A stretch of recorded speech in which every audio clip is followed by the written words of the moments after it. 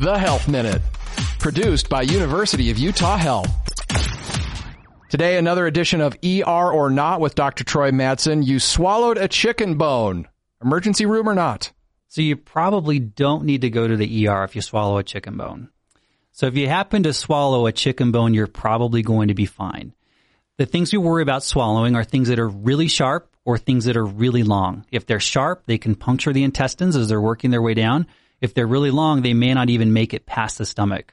You got to figure most chicken bones you swallow are probably going to be splinters off a chicken bone.